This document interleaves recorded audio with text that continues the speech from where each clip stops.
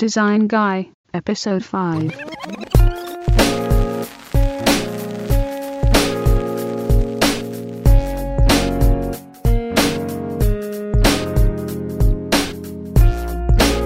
Design Guy here. Welcome to the show. This is the program where we take a break from our technical manuals, all of that keeping up that we do with tools, technologies, and the state of the art. Now, we've got to keep up, of course. I'm not advocating that we don't, and it's essential that we stay current, but it can also be overwhelming. There is so much to keep up with. We experience cognitive overload, and I think it's just hard to retain things that we know are going to continue to change. Now, on the other hand, we want to learn principles. And the good news about principles is that they don't change. We can learn them with confidence that our time investment is not wasted. We'll know that at least this part of our knowledge base is not going to erode over time. Software will come and go, but principles remain. And I think that sends a message to our brains that this is the stuff we ought to latch on to, that we should retain. At least that's my theory and my experience.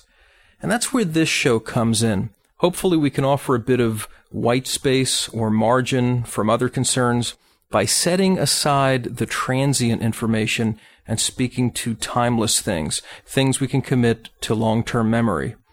Now, we spoke last time about how design begins, and today I'd like to amplify those thoughts and add a few suggestions. We said that listening is the key to gathering requirements, or as Hillman Curtis says, listening is an activity wherein we ask the right questions in the right way and then fine-tune our reception to the answer, however buried it may be. In other words, we query our clients to learn what they want. We want to excavate their core message, their story, so we can identify the thematic drivers of our project. But to do this effectively requires skill in the art of questioning. Questions are to this process what picks and shovels are to archaeological digs. Or to carry the analogy further, questions also act like sifters that filter sand and rock from the stuff that we're after. And we want the bones. We want the DNA, the genetic blueprint of our project, so to speak. Now, the lazy thing to do is to just, quote-unquote, get requirements. If we run with requirements we've gotten passively rather than interactively probing, even challenging our client at times, then we risk informing our work with junk information. And in our gusto to get going, we may start off with a lot of zeal, but we'll soon realize with a sort of creeping dread that there's something wrong. We'll find ourselves going back to the drawing board on issues that we thought were settled. Or the client, sensing something is amiss, will begin suggesting too many changes at review milestones. Now, the scenario is very common, but we can sidestep that kind of messiness by laying the foundation of understanding. And once more, we do that by carefully questioning and carefully listening. Now, we ended the last show on a cautionary note.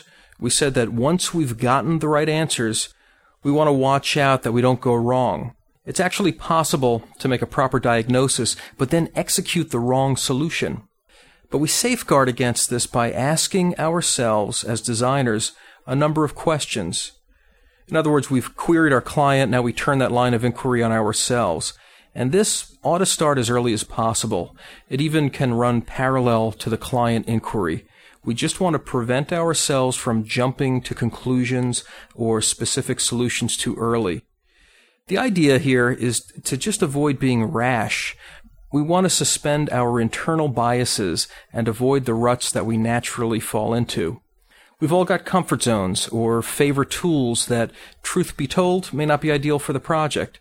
And we want to be self-aware enough to realize this. We want to start with a blank slate. We want to cast aside assumptions as much as we can right now. So it may not be appropriate for us to ask ourselves right off the bat, for example, what style of website should this be? Because we've already assumed that it's a website. Don't ask yourself these assumptive questions. A better question would be, which format might address our design problem best? And then think through the pros and cons of a variety of approaches or formats. You just want to broaden your horizons at this stage. Another thing we want to do is research. And what is research but just another way of asking and answering your own questions? Camp out at a search engine for a while and gather information. Learn what you can about your client and their industry. Try to uncover their strengths and their weaknesses.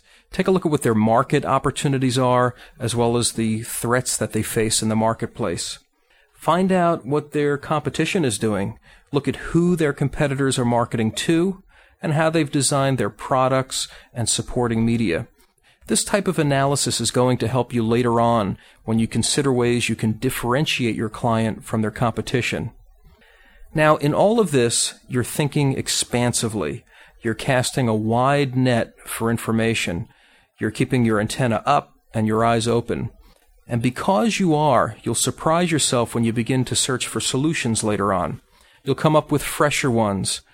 That's why it's important to remain in this open mindset for a while before winnowing everything down to a solution.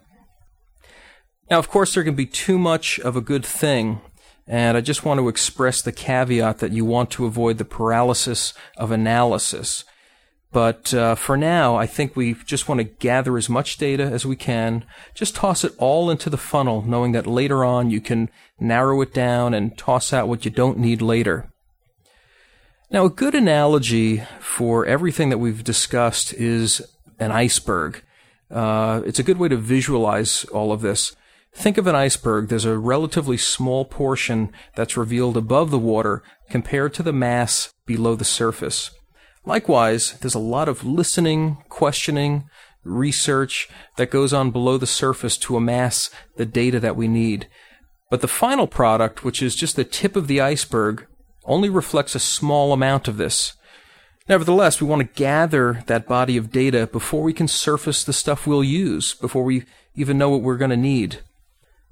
So to sort of wrap everything up in a neat bow, we've gotten really smart about the design problem.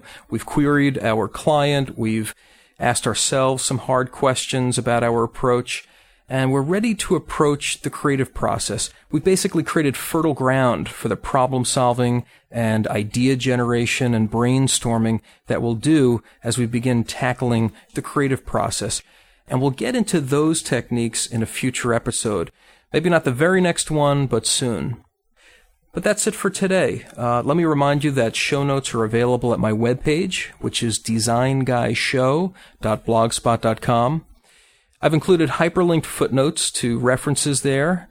And if you want to study a topic further, click on those book references. They'll take you right to Amazon, where you can purchase a copy for yourself. By the way, if you're enjoying this ongoing discussion about design, consider casting a vote at Podcast Alley, or maybe just leaving an encouraging word via the iTunes comment feature. Until next time, this is Design Guy. I thank you for listening.